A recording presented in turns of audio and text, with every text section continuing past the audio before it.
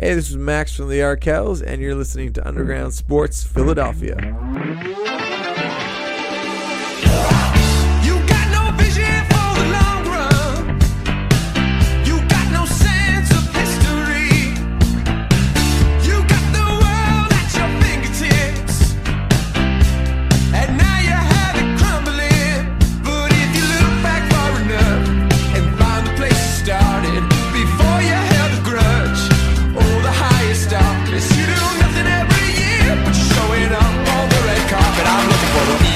Champ. I'm looking for the people's champ. All right, I think we are all set. What's going on, everybody? We are live with Underground Sports Philadelphia, episode number 213, coming at you live from Ducharme's Pro Foot in Vineland, New Jersey. KB, Matt, hosting the show as always. Show brought to you by our friends at Main Auto LLC, Ducharme's Pro Foot, Security 21, Wainwright Bernhardt Funeral Home, Paul J. Gillespie Incorporated, Bob Novick Auto Mall, who I have a fantastic deal for you guys from Bob Novick. Doing a nice little run of some things until the end of April that you need to show up, and it's worth it. Spring special. Buy one, get one oil changes. Necessary. Includes a free tire rotation, complimentary alignment, check and multi-point inspection, alignment special, $59.95, tire balance special, $29.95, plus weights. You want to set that up? I'm intrigued. Call for an appointment, 856-451-0095, or you can go online, bobnovickgm.com. That goes until April 30th. And, of course, it's tax season, Matt. The best in the business in Vineland, New Jersey. If you're in the South Jersey area, you should be getting your taxes done with Mark Ronchetti, CPA, LLC, and the Dental Wellness Center of Vineland. And, of course, our merch, Design Tree. They've gone absolutely AWOL, Matt. Sixer second half surge, 20% off your order. Entire order.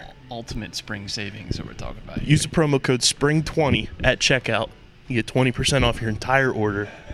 DSGentry.com. Search Underground Sports Philadelphia. Got a lot to talk about. Sixers Saturday, as always. First spring training game today down in Clearwater. And it looks like a former fan favorite Eagle might be on his way out. But let's get started with the Sixers. Come away with a nail-biter win against the Nets the other night. Good to have the Sixers back. Joel went off and come away with another home win. Yeah, I mean, this was I didn't look at the win probability. I should have, but I would imagine this was the most dramatic one that we've had in a while.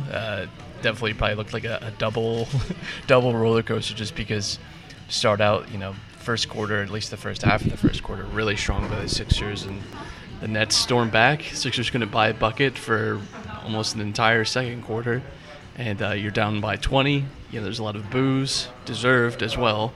And then the Sixers fight back from that. I mean, just absolutely wild swings in this game. Embiid, I thought, had a pretty dominant performance. It was the three-point shooting, I think, that was really ineffective in this game. But Embiid obviously has that big block right at the end of regulation as well to force it to overtime on, former Sixer favorite Wilson Chandler.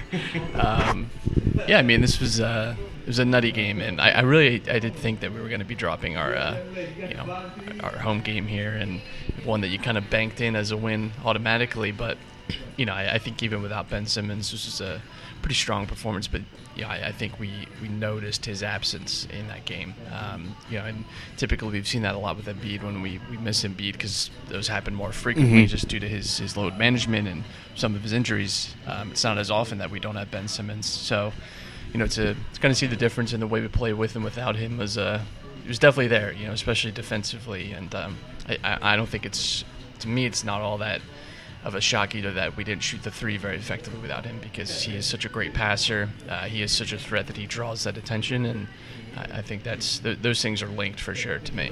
Yeah, and I mean, playing without Ben Simmons in this game, it just proved how important he is throughout, the course of a game. Sure, Joel's our best player, and he proved that the other night on Thursday with the point total he was able to put up and just the performance he had. But it's so obvious that this team also needs Ben Simmons, and the whole narrative of those two can't play together was completely shut down in my book. Not that it wasn't before, but without Ben Simmons in this game, obviously Glenn Robinson III starts and only has 4 points in 14 minutes. Josh Richardson didn't have his best performance on the night either, and Howell Neto just is not the answer at point guard. Yeah, Howell's definitely had some rough times so far, and outside of a few good performances from him, he's been pretty underwhelming at times. I think Ben and Joel can coexist. They're not obviously the most ideal fits, right?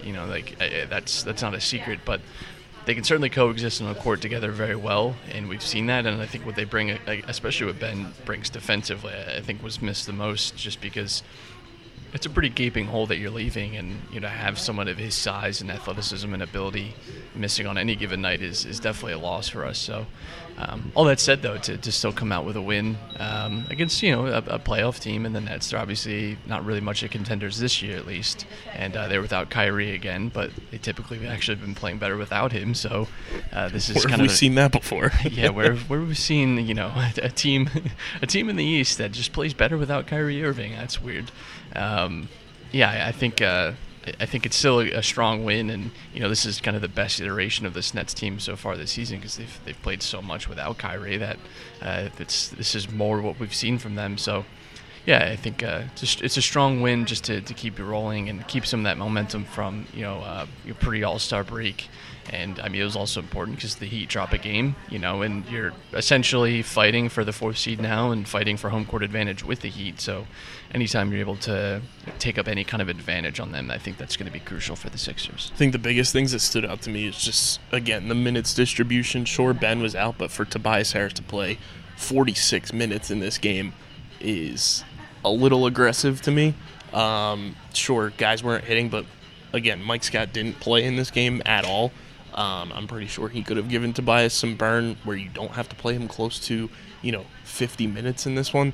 That's a lot to me for a guy like Tobias. The overtime obviously doesn't help in that regard, but it's and we've seen this not infrequently with this team, where there's a reliance on some of the top 3 or 4 guys to really carry the load, not even just minutes wise, but even usage. And I think Tobias got the full brunt of that, but it's also his first game back from the All-Star break too, so maybe you guys a little more energized. You don't have to stress too much about it. It's not like this is on night 3 of a 6-game road trip or something like that, where you pay attention to those miles logged a little bit more clearly. But it's the minute distribution has been a question mark a lot this season, and even go back to the Trey Burke days. And him not getting any time, despite the fact that he had played well and that the team really could have used someone like him. That to me is a little confusing, but Brett Brown maybe has learned his lesson because Alec Burks is actually getting time, or maybe Alec Burks is just a better fit.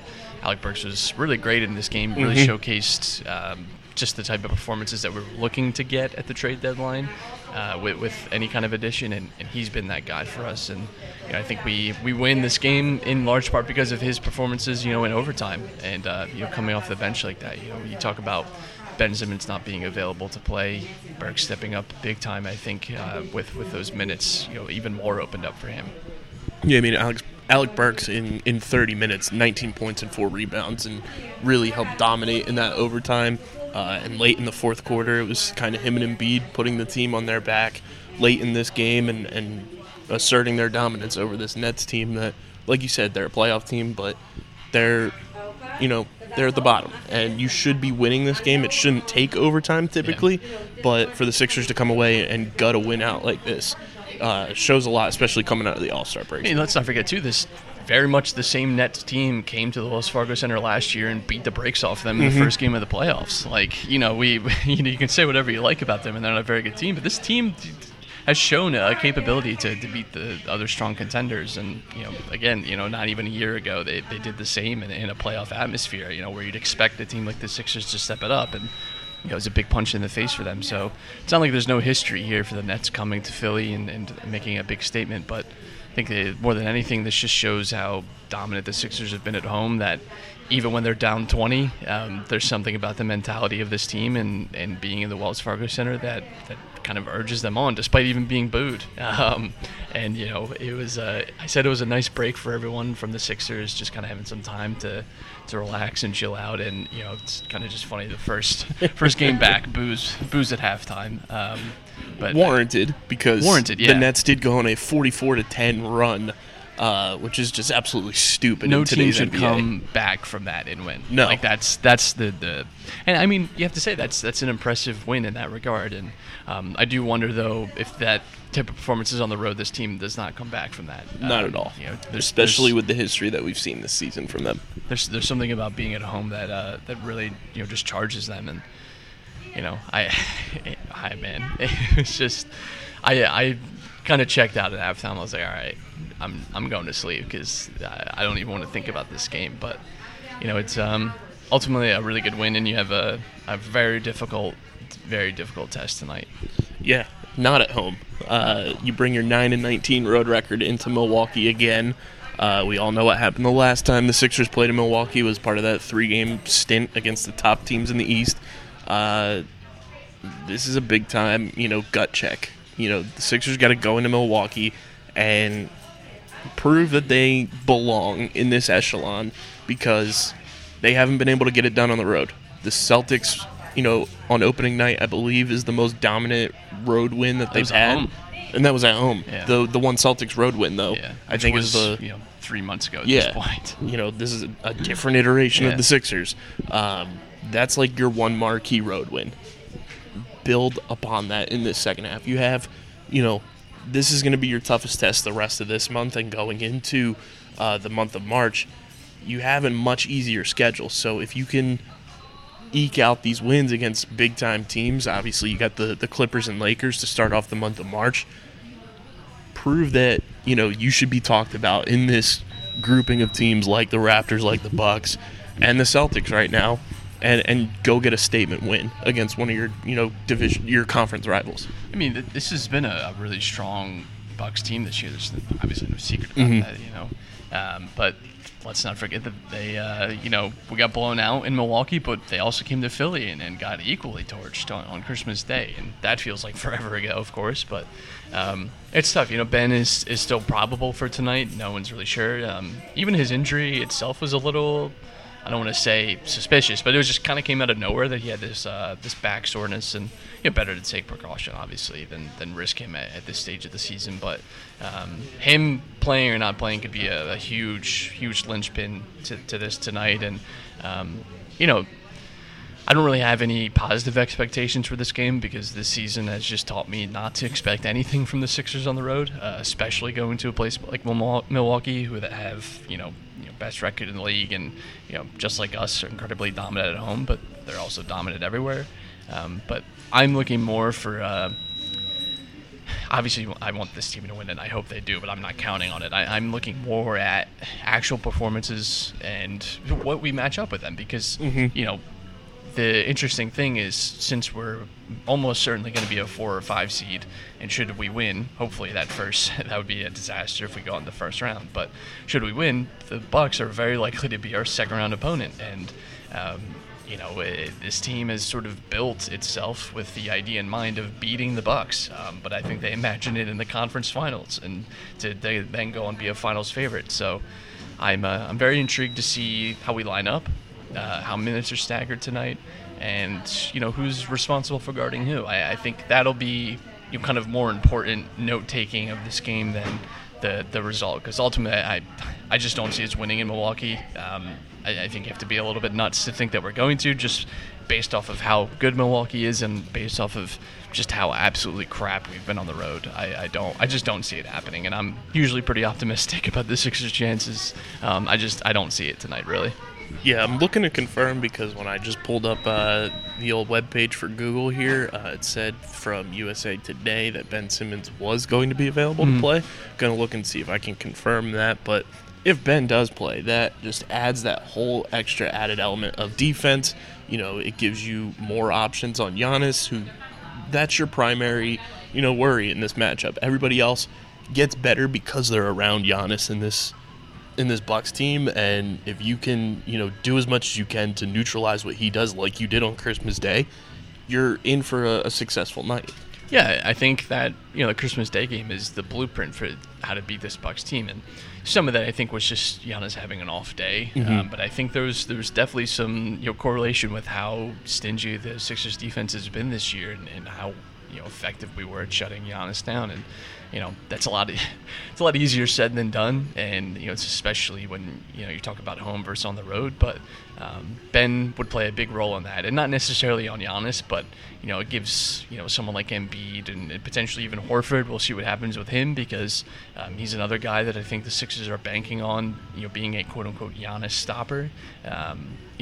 Does he get the start again tonight? Who knows, right? Or are we going to see more Horford Embiid minutes? And again, we highlighted last time we talked that yes, obviously the offense looks better without Horford, but let's not forget when Horford's in that starting five, that this is an elite defense, and that can't be forgotten. And I think you beat the Bucks defensively. I don't think either team is really built necessarily to be this free-flowing offense. I don't really see that with the Bucks, and I think that's why they have. For me, I think they're going to struggle in the playoffs, at least in conference finals and NBA finals, should they get there, because so much of that does run through Giannis. And we've seen in the past, even with one of the greatest players I've ever seen in my life, LeBron James. You saw it with the Cleveland, the last few years of that stint, that greatness in one position can only get you so far if everyone else is incapable of stepping into that moment. And that's not to say that obviously the cast around Giannis is better than I think the last two seasons of Cleveland, what LeBron had, but I think that that could be a big impasse for them. And the Sixers can make life difficult for Giannis, they make life difficult for the team overall. If make Chris Middleton beat you, make Brook Lopez beat you. I think that's the recipe. I think it was similar even to how you treated Kawhi last year. That nearly worked. Kawhi's going to get 35 a night against us, but if we can limit what Danny Green does, if we can limit Kyle Lowry, if we can limit Pascal, that's the way you almost beat the Raptors. And I think it's very, very similar to how you attack the Bucks. Yeah, and confirmed from Kyle Neubeck and Derek Bodner, Ben Simmons is available tonight. Awesome. So that is a huge boost for this Sixers team and for the starting lineup. Gives you more depth, and like we said, it gives you that defensive switchability with what Ben's able to do on defense. Ben had good performances against the Bucks. Even against some of the other top teams, we've seen him, especially when he gets aggressive and is able to force fouls, get to the line. Those things open up not just possibilities of him at the free throw line, but open up possibilities of guys. I think we missed a little bit of that against Brooklyn, where people had a little more open space on the perimeter to take those shots and get those looks that we want.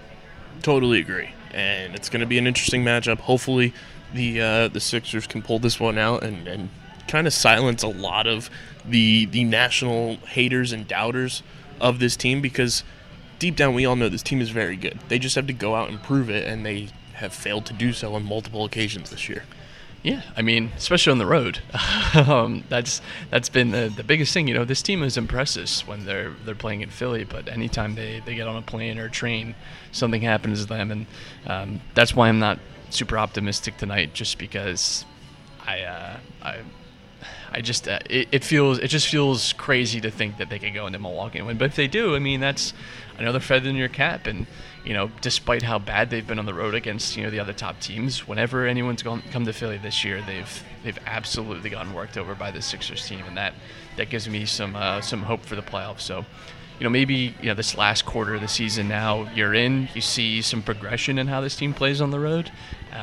But you look at that. You talked about that last road trip, right before the All-Star break, where you even got dusted by the Hawks on the road. Yep. Which are certainly a team that can on any given night win, of course. But still a lowly team that you should be putting away, and you were blown apart by them, and that's unacceptable. And so hopefully we see some better road performances, in this last bit of the season here. Especially with the easiness of the schedule compared to the first half of the season. You have one of the easiest schedules in the NBA, which again, I think gives me a lot of optimism for this last part of the season, simply because you do have so many easier opponents, and to make it through what a gauntlet that we had really through the first 2/3 of the season, now coming into the final stretch, if you can turn a few of those road losses now into wins, you're going to be in a much better position. And it's obviously all about seeding. You'd like to potentially get to the 3 seed. That's going to be I think a pretty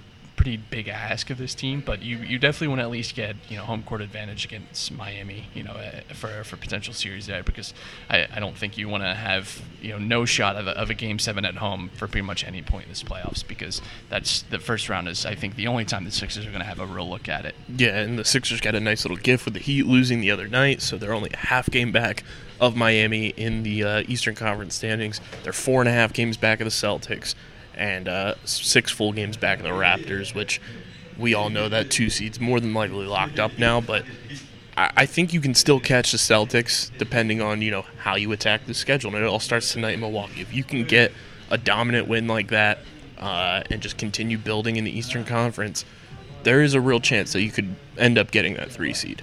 Yeah, I mean, if 3 seed is in reach, but I just think it's more likely to me that this team finishes, at the 4 or the 5 at this point, because, you have to say the Celtics have been playing very well, and don't like saying that, but they're cruising, and Sixers have not had the consistency like that really outside of like the first month of the season to be that good. So hopefully we see, again, is it conceivable that they catch the 3 seed? Yes, but I don't see it.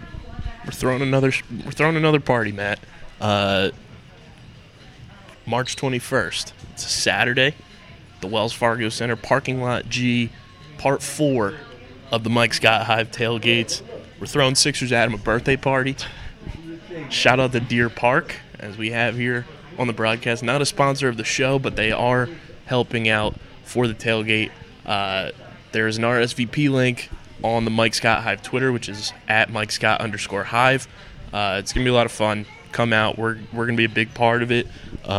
Looking forward to it. And Sixers Adam will finally be legal to go cover a Sixers game for the first time in his life, which is going to be a lot of fun. He's going to be freed from NBA jail, which is great. But you know who's not free from jail, Matt? The Phillies. Yeah, or the Fanatic, apparently. That too. We got a lot to talk about with the Phils. First off, JT Realmuto loses his arbitration case. Yikes. And he was not happy about it, not necessarily with the team, but with the process of how arbitration goes and how outdated it is. A lot of people freaking out, like his quote saying that he doesn't know how to predict the future and everything. JT is going to be here. He's stated it multiple times that he has no intentions of leaving. He wants to be here long term. He's more or less annoyed with the process of how arbitration went. We know his quotes about how he wanted to kind of, revolutionize and change the game for the catcher position, and for him to get... Technically he did, because he still is the highest paid Yes. catcher to come out of it. It just wasn't the heights that he wanted to reach. But for him to get denied $2 million by the arbiter, I think is ridiculous, because of just what JT brings, especially defensively, and then what he brings to the plate as a hitter. He is one of the best catchers we've seen, I think, in baseball history.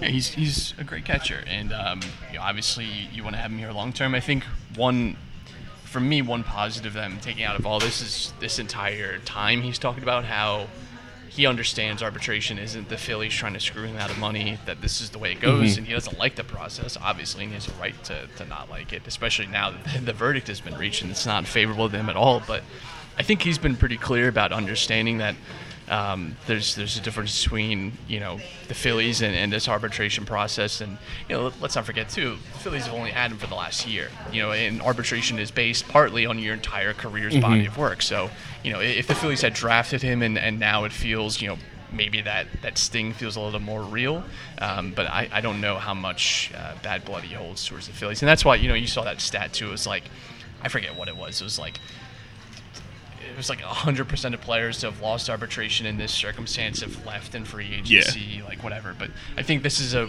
different circumstance simply because, one, he still is being really, let's be honest, he's getting $10 million a year. Yes. Like, it's not like this dude gets screwed out of like tons of money. It's not like he's Aaron Judge and he's going to be paid, $800,000, for the next 7 years. Like, he's still being paid and compensated well, and he's going to be paid and compensated well, hopefully by the Phillies when it's time to actually agree on a long-term contract. And everything that I feel like, from both of them, the Phillies and Realmuto's camp is that you both want to be here, and both seem to enjoy Philly. I think Phillies would be absolutely brain dead to not extend him, considering what you gave up for him and the fact that he's so good. And I think Real Muto, why move again? I think this is an ideal situation for him. He seems to enjoy it. Him and Bryce seem close, and you never know who joins up in the future that could even further encourage him to stay. So I feel overall it sucks for JT, but I don't think this really hurts our chances like some people want to think that it does. Yeah, and I don't think it hurts the relationship he has with the front office or anybody with the team. Like we said, he's more disappointed in the process and the system that went down more than, losing the case itself. So she has every right to be aggrieved. Exactly. By arbitration is stupid. Baseball has a lot of problems with how it treats its players and its stars. And Matt, you remember last season when the Fanatic was getting sued potentially about his rights and how the Phillies might have to relinquish those? Well, the Phillies are finding a loophole here, and the Fanatic's getting a makeover. Don't worry, though. According to Jim Salisbury, he's still going to be green, furry, and your typical Fanatic, but his shoes might be different, his socks might be different, and some of his measurements may be different, the result of some off-season work in the weight room, perhaps. But the Fanatic getting a bit of a makeover to avoid copyright legal issues. It's unbelievable that we're at this stage now where you're having to change. It's kind of interesting because it's a whole different perspective on like this mascot has been. I think the Fanatic is one of the most recognizable mascots. I think he's very, for me, heavily linked with the Phillies, as a team, because he's so iconic. To now see it different, everything before this is going to be like a collector's item. So if you have any Fanatics gear, any patches or plushies or whatever, I guess that's going to be even more valuable in the future. But I'm glad nothing drastic is changing because it's part of the identity of the team now, and I think they were one of the first teams to have a mascot so out there like him, and I think to be kind of progressive in that way, if you want to say about your mascot, is cool. It's a cool part of your history. He's a cool mascot, and I'm glad we're gonna have he's still going to be around. Of what made him the Fanatic. And Jim Salisbury goes on to write and says, changes are nothing new for the Fanatic. His shape, markings, and attire have evolved over the years, and evolve is probably the right word because according to the Phillies Media Guide, he was born in the Galapagos Islands, which is the place that helped Charles Darwin form his theory of evolution. And the Phillies purchased the rights to the Fanatic in 1984. But federal law allows artists to renegotiate rights to their work after 35 years, and that's where this whole lawsuit potentially came from. It's really dumb that the creators of this are just trying to go and get a money grab, knowing how long the Fanatic has been part of the Phillies organization.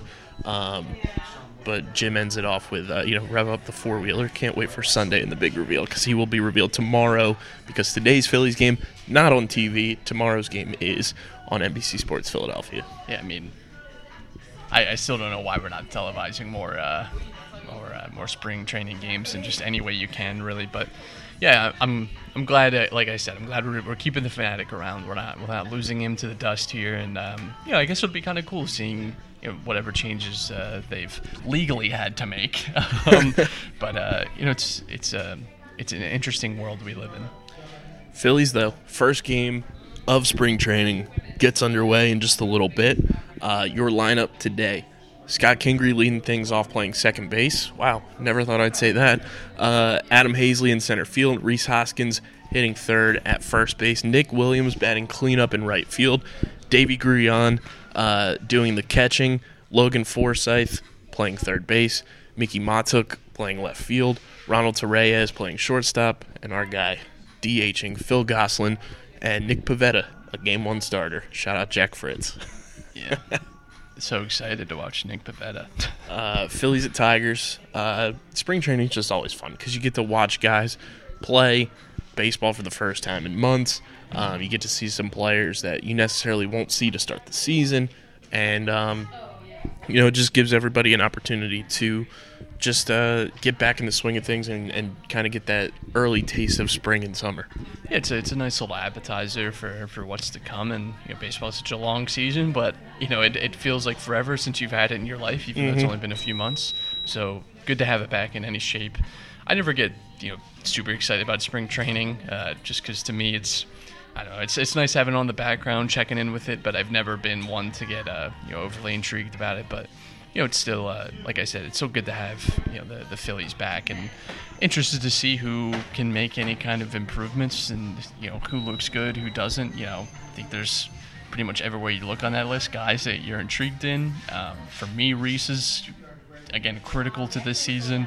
Looking forward to seeing how he hits today. Obviously, a lot has been made about his batting stance and what that's going to do for his game. So yeah, I'm definitely gonna be on the lookout for how Reese performs in spring training. Even someone like Pivetta, who it feels like we're constantly being sold on. Curious to see kind of just any kind of rhythm that he can establish, and I think everyone deserves kind of a fresh start. With this spring training, just because there has been some pretty serious change within the Phillies. So I'm willing to give everyone another shot. Yeah, obviously there's going to be a lot of guys on this team that are new, a lot of returning guys. Who's a Philly that intrigues you the most going into this season now that we're, getting set for essentially the preseason of baseball? Reese is up there for me. I'm most looking forward to seeing if Alec Boehm has any kind of impact, just because he's intriguing to me and that I love him. But he's an interesting prospect for us. And, both in terms of what he can bring to the team and also in the fact, and I don't like saying this, but that he could be a trade piece. And him performing well would help the team in the short term and could potentially help in the long term, whether that's because he's here for 10, 15 years or because he helps you bring in someone like Chris Bryant, right? Not necessarily Chris Bryant himself, but I think everyone's kind of looking forward to seeing guys like Alec Boehm. If we see Spencer Howard as well, like those are two names that I think we've talked about for a long time now that we want to see play at a higher level, right? And I'm looking forward to seeing if we get anything out of them spring training to really sink our teeth into. Yeah, I'm really excited about Jean Segura. He through the first couple months was hitting weight. was hitting over 300, and then the McCutchen injury happened, and things just started to decline. He suffered a couple injuries. Who knows if that was just from the added weight, especially since they were the groin injuries. I'm really intrigued to see what he's going to be able to do, because it's going to change a lot of what this lineup does. If he's successful, where does that put Scott Kingery? If Scott Kingery is successful, what are they going to do with Jean Segura? Does he get traded? Is he somebody that, is willing to come off the bench because Scott Kingery is playing well? Does Jean play third base? We haven't seen Jean Segura play third base much in his career. So he's a very intriguing piece to how this whole, Phillies machine kind of operates. And I'm excited to see how Joe Girardi kind of plays it with him, knowing that, one, Jean can be versatile, and two, you also have a guy like Scott Kingery who's kind of been your super utility guy. But if he plays well, what do you do with Jean Segura? I think Segura, too, is another one kind of in the Boehm category of, if he's playing well, that's good for the Phillies in a lot of ways, because he's another guy that could potentially be a move. So if his value creeps up a little bit this year, that could be advantageous for the Phillies at the trade deadline, at least. So, Jean's a good highlight. And, obviously anytime you see someone, talk about how they've lost weight or feel like they finally got healthy, we've been sold that story by someone like Jake Arrieta before. It adds a little extra intrigue. But yeah, Jean, I love him. I think, like you said, he had a really strong start to this season. He's always been a pretty good player. It's not as if he's a chump or anything. It's just defensively there's question marks, but certainly you can't question him really as much about it in terms of hitting, and obviously not a big power guy, but I think he's a really, really interesting player for the Phillies this year. He's one of those tone setter guys where, if he hits second, he's going to get on base, he's going to slap guys over. If they're on first, you can go first to third with Jean Segura. Yeah. He's going to hit for average. Last year we did see, quite a bit of power from him. I think coming to a ballpark like Citizens Bank Park did a lot for him there. And, he went through a lot last year. Not only the, McCutchen injury, was it his fault? Was it not? His weight gain, and then also his grandmother passing away during the season paid, a heavy toll on him, and him coming to a new environment again in his career. Like, there was a lot that kind of was on Jean Segura's plate last year, and I think now that it's kind of just clean slate, let's get into the season, new manager. I think a lot is going to be intriguing about what he's able to do this season. I'm excited to see how he kind of bounces back. Yeah, I don't think you can understate really the value of consistency and rhythm. Even just think in your normal daily life how much routine you have and how more comfortable that makes you. Anytime there's something to upset that routine, it just throws your day for a curve. And that's without having to move across the country and make new friends and be in a new environment into different standards. So I think now this is his first full season that he's he wasn't traded off season to the Phillies. Now he's a little more settled in. Obviously there are some new changes because he has a new manager to work with. But Joe Girardi's obviously experienced. He's someone that's going to be able to handle someone like Gene. And I hope that that helps his full transition out to being a really great player for us. I'm also excited about Adam Hazley. He's a guy that got called up during the season last year because of the McCutchen injury, and I think it was kind of rushed. And we talked about that last year when he did get called up. He just didn't seem like he was fully ready, and then he got injured, was trying to hide the injury so he could stay up and not disappoint his teammates and the managing staff. But I think Adam Hazley getting a full season now potentially to, lock in as your center fielder, I think is a huge potential for how the Phillies drafted over these past few years. And if you can hit on Adam Hazley, that's a big boost to these, this outfield, and also helps your minor league system a little bit and kind of lets you get a longer look at some guys like Mickey Moniak and the rest of the guys down in AAA and AA in that position more, not have to rush them up. Yeah, I think Hazley too, showed some really bright stuff last year when he was up. He had, obviously it's tough coming in, at the time of the season when he did. He's coming in, middle of the summer and having to replace obviously a great player in McCutchen. So I think it was always a lot of pressure on him, but I am looking forward to him as well. You could really look forward to every player this year, just because I think there's either we haven't seen enough of someone like Hazley yet to really have a firm judgment on, and I think there's still a lot of potential there, or just seeing someone like Bryce who is going to come out and be great, and you're just excited to see him play again. So pretty much every angle you look at it with this Phillies team, there's definitely plenty to be optimistic about. Especially a new guy like Didi Gregorius coming in. New place for him, coming off a down year because he was recovering from that Tommy John surgery. He's poised to be a potential comeback player of the year if he can, go back to what he was a couple seasons ago with the Yankees. I mean, even last year when he played, he had a very strong season. Again, it was just staying healthy and working his way back from injury is always a big question mark. And it's a 1-year deal for him too, so he has plenty to play for. He's kind of playing for his future career now and that next contract. So you can't undervalue that either. He has all the motivation in the world, and he's back with a familiar face in Joe Girardi, and which I think is a big boost for him. Absolutely, I think that's going to help him. It's kind of I feel like one less thing that he probably has to worry about. I think anyone in his position might question how they're going to be received, and you'll have maybe some hesitation about working with a new manager, especially again coming off another kind of weird season for yourself. So hopefully now with Joe Girardi there, it's that extra kind of security blanket for him, and someone that he's used to working with, someone that I think he's comfortable with. And that'll I think be positive. And if I'm not mistaken, Philly's bench coach was also the bench coach when Didi was in New York before Girardi was let go. So that's another boost for him. In the clubhouse, he's got a lot of familiar faces around. And then you look at guys on this pitching staff. Ranger Suarez is somebody who's very intriguing. There's talk that they could be stretching him out again to be a starter, which would be huge to have kind of that left-handed starter in this rotation for the first time in a long time. He showed flashes a lot last year out of the bullpen. We'll see if he can, get back to that starter caliber that he was kind of, touted as down in the minors. You've got, a guy like Vince Velasquez. Can he find it in the bullpen?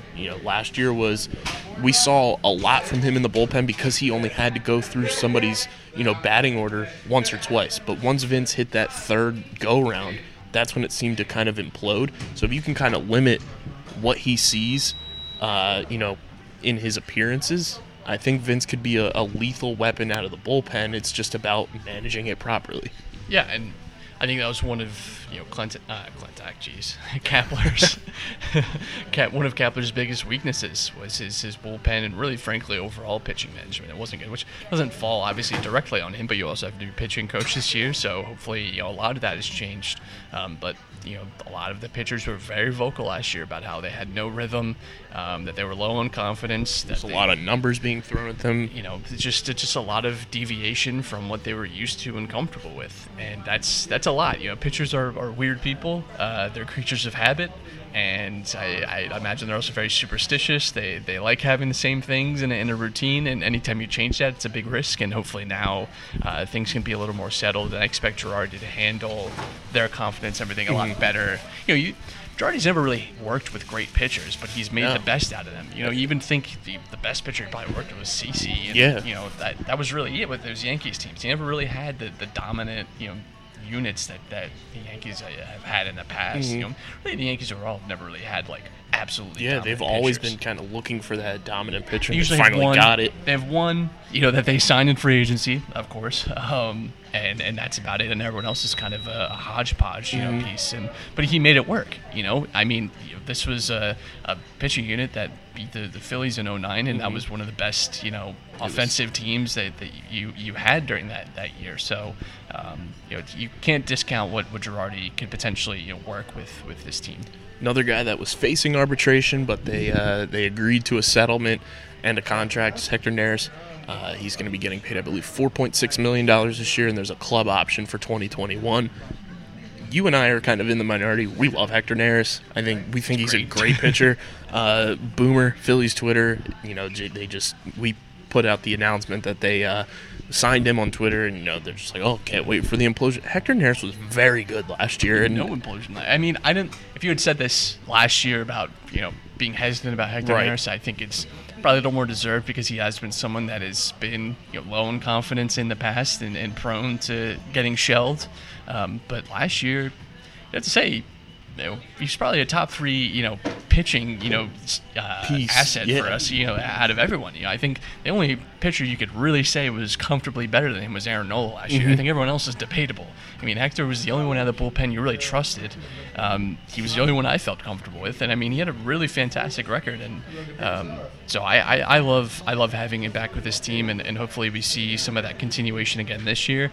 I think if he has another year, even if it's just like last season, that's still another great year. But if he can develop even a little more this year, I think that could be really huge for the Phillies. I think it's flown under the radar a little bit just how he was very good last year, and if he's able to take even the slightest step forward again this season, that could be really impressive. Yeah, last season, Hector Neris 3-6. Sure, wins and losses. What do they truly mean when it comes to a relief pitcher?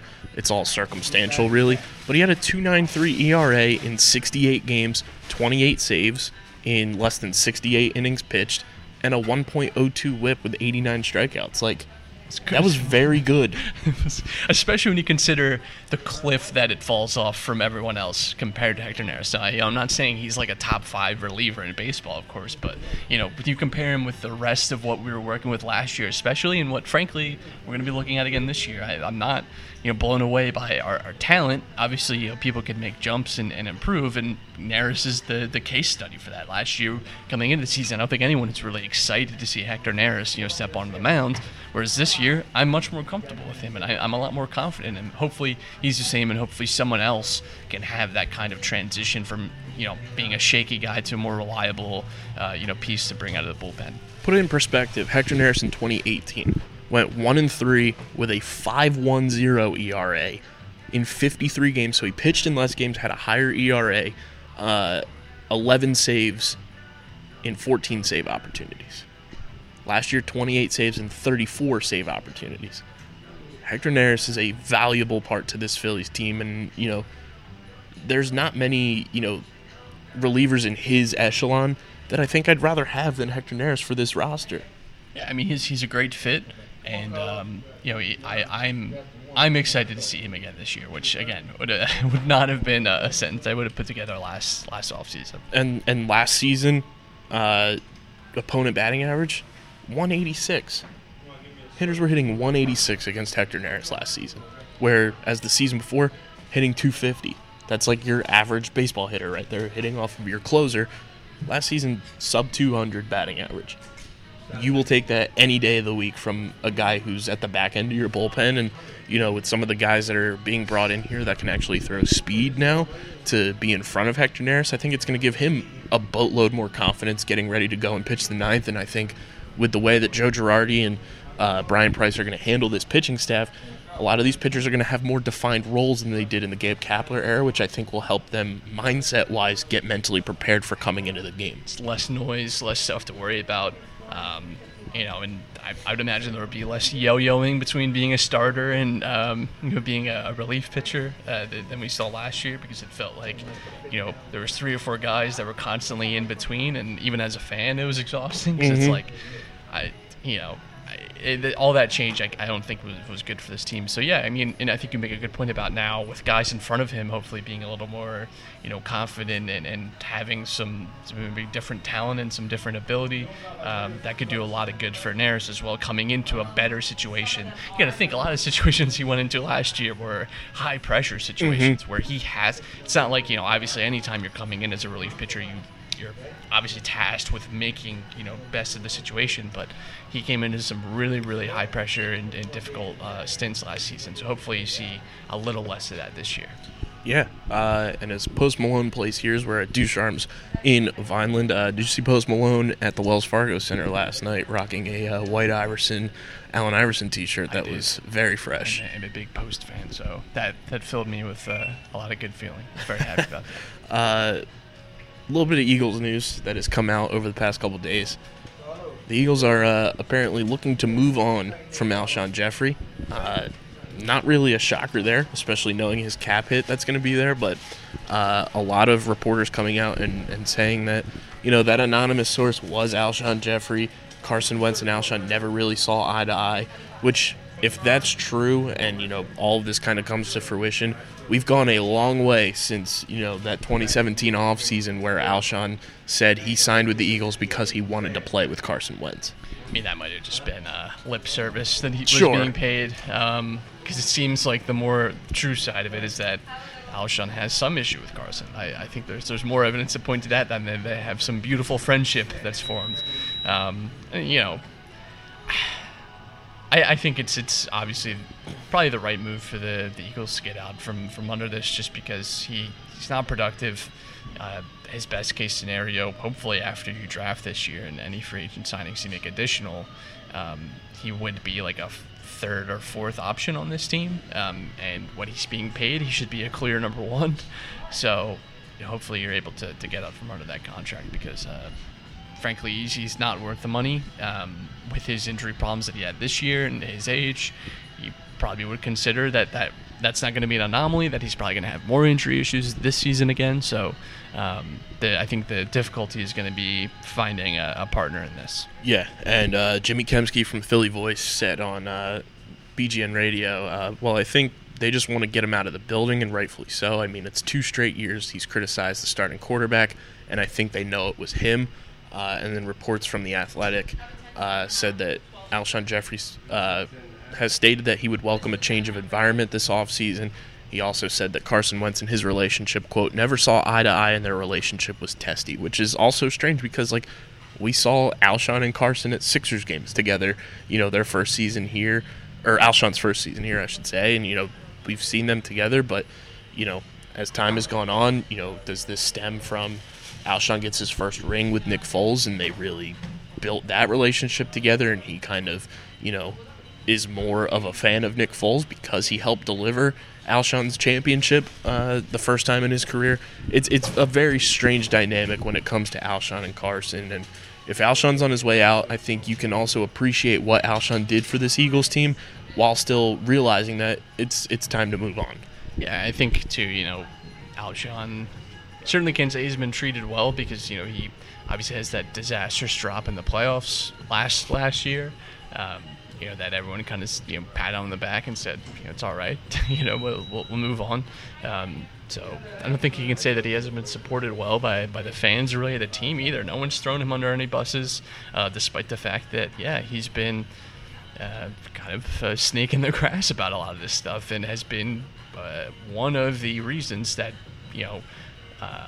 fans have been critical of Carson. All this kind of source within the locker room kind of stuff, and the fact that he's been producing on the field either. He has been he's turned really like a negative asset now within the organization. So if you're able to move on from him, I think it's obviously the best move for probably even everyone involved. And friend of the show, Brendan Walker, tweeted just yesterday, worth noting, Nelson Aguilar's game improved when Alshon came to Philly. Jeffrey inspired Aguilar to be better, and he did. He had a spectacular year, the year the Eagles won the Super Bowl. After that, when all the drama started to spark up, Aguilar's game came back down to earth, and then he follows it up with the old gif of a coincidence. I think not, and I kind of agree.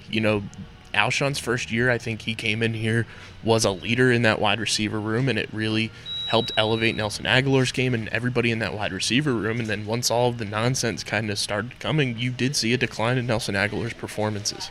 I mean, this past year was disastrous for anyone still on Aguilar Island. I think there's question marks not just around Jeffrey, but I think Aguilar himself as well is going to be another guy that I think the Eagles would love to rub a magic lamp and get rid of this offseason. Thankfully, he's a free agent and he can just walk.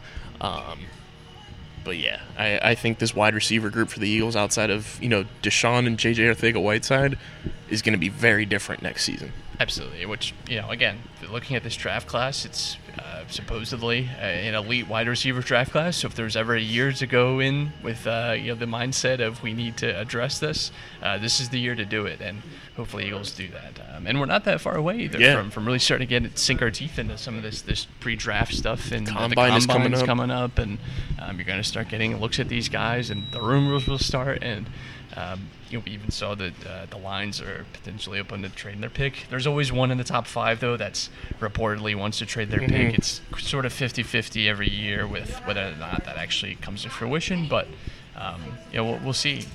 I have some other vested interest in what the Dolphins do this year, but I'm looking forward to the draft this season. Yeah, and speaking of draft picks and everything, we put a poll out on Twitter yesterday because there are those rumors and reports that the Eagles are interested in soon-to-be free agent corner Byron Jones, and then the reports that the Lions are looking to trade their star corner Darius Slay, who the Eagles were connected with at the trade deadline and everything. So we put a poll out, choose your corner. Would you rather trade, say a 3rd or a 4th round pick for Darius Slay, who has proven kind of that ball hawk, can cover, your team's number 1 wide receiver? Or do you want to go and sign Byron Jones, who, in Dallas may not be in the best position for his skill sets, only has 2 interceptions in his entire career. Obviously, one will cost you, a draft pick, and you'd have to extend Darius Slay as well as he enters the final year of his contract. Or do you just want to throw, the bag at Byron Jones, and knowing that he's the best corner on the market, you're more than likely going to have to overpay that much more to get him? I mean, that to me just comes down to a question of what you value more, assets or cap flexibility. And the Eagles don't really have a ton of cap flexibility. How he's been until the moves come through. And the nice thing is, this year is that quote-unquote uncapped year because of the CBA and everything. So there is a little bit more maneuverability, I think, for the Eagles than there would be in years past. And Howie's obviously shown that he has an extreme ability to create new room at any corner. But my point is that I don't think the Eagles have, they don't have like what the Colts had last year, right, where they have this well to really drink from. I think, you really have room for one big signing, and do you want to? It's just, do you value that, having that extra cap flexibility, or giving up an asset? And you have to remember too, Darius Slay, you'd also have to overpay, because he's in the prime of his career. He just came off an excellent season. You would have to pay him probably more than what you'd pay Byron Jones, to be honest, on top of having to give up some kind of draft asset to get him. And the Eagles have been hesitant to pull the trigger on those types of deals. So if you're asking me what I think the Eagles are more likely to do, it'd probably be go after Jones. But I think your answer just depends on what you value more from the Eagles. And I think, you look at it right now, according to Over the Cap, the Eagles have just under $45 million in cap space, and that's before, any potential cutting of Jason Peters, the Alshon contract and how that'll affect the cap, and any other pieces. We just saw Nigel Bradham get his option declined, so that's not going to be in the cards for their cap space as well. So there could be more cap space opened up here as well. And, the nice thing is the Eagles gave Carson Wentz a much better contract than the, say, Los Angeles Rams did to Jared Goff, who was going to count for a boatload of money against their cap. But me personally, I think I'd rather trade for Darius Slay. He's the more proven commodity. He's what this Eagles team needs in terms of, interceptions from your secondary. And if you remember a couple years ago, the Eagles gave up a third-round pick and Jordan Matthews for Ronald Darby. And I'd say, Darby was hit or miss a lot in his Eagles tenure. Granted, Darby was also cheaper because he was on his rookie contract. So you might be able to get away with only giving up a fourth-round pick to get Darius Slay in here. And with the number of draft picks the Eagles have, you'd essentially be drafting Darius Slay in the fourth round, and I think anybody would do that. Yeah, I think also, too, you have to remember that when we were all upset that the Eagles didn't pull, the trigger on any trades, this in the regular season, this is why. Because you go into the offseason where more big names can be available and, you have just more to work with now. And, you're able to capitalize potentially on a team like the Lions, maybe having a little bit of fire sale and maybe looking to make some extra moves. That's why I think they were hesitant for a lot of reasons. But I think one of them is to not give up that draft capital in the regular season when you know how important this draft can be at replenishing, some of the talent that you're going to be losing over not just this year but over the next few years. Because you have to remember a lot of the big stars on this team, it's sort of 50-50. You have some aging boys in here, and you have to find replacements for them now. You can't really wait on that. You have to figure out a way now to bring some of that talent back in. Wrap some stuff up with some hockey. Flyers currently beating the Jets 1-0 thanks to Scott Lawton, but today is the 40th anniversary of the Miracle on Ice. Pretty insane to think about that was 40 years ago. Sure, we weren't alive then, but we've seen the film and the documentaries and on everything, and just the historical importance of that game. And a lot of people forget that wasn't even the gold medal game. For us, it was. But, the Miracle on Ice 40 years ago today. Yeah, it's definitely one of the most interesting sports moments of, the 20th century and what it meant for the country. And, yeah, I mean, it's obviously a heavily politicized event now, but I think politics does play a role in sport, and I think the 30 for 30 on that is definitely worth a check out if anyone's interested, because it really dives more deeply into the kind of psychological effect that this had on the Soviet team. Because let's not forget, this was it wasn't quite a David Goliath story like it's been told so often, but it certainly the USA was outmatched talent-wise by the Soviet team, and they were much more professionals, whereas the U.S. team, famously made up of a lot of college kids and definitely a younger team. So it's an interesting look at the perspective that we don't get a lot, especially as Americans, on the Soviet side of it. And obviously that type of intertwining of politics and sport has continued now into the world we live in today. Russia obviously banned from the Olympics, and the doping scandals they've had, the doping scandals that U.S. athletes have had. These things matter, and they certainly, every time you win a gold, that matters to the political section of whatever country you're from. And I think it's definitely one of the more interesting cases of that. And, us doing the whole podcast thing, to know that was Al Michaels, only his second hockey game he had ever called. Yeah. That's so impressive. Yeah, Al Michaels is great. Everyone craps so much on commentators and stuff, and I don't think there's any commentator that I personally can't stand to listen to. I think it's an incredibly difficult job, and you have to not only be knowledgeable of whatever game you're calling, you have to be knowledgeable of all the players, and you also have to provide good sound bites. And I think it's one of the most iconic calls of all time, especially, again, being Americans, you hear that so much. And I think he's great, and I think a lot of people give him some unnecessary stick about it. I think it's because he's paired with Chris Collinsworth, which I don't think Chris Collinsworth is that bad. I know he can be a little funny sometimes in what he says, and I think it's a lot of just the PFF in him since he bought the company, and he kind of tries to project that.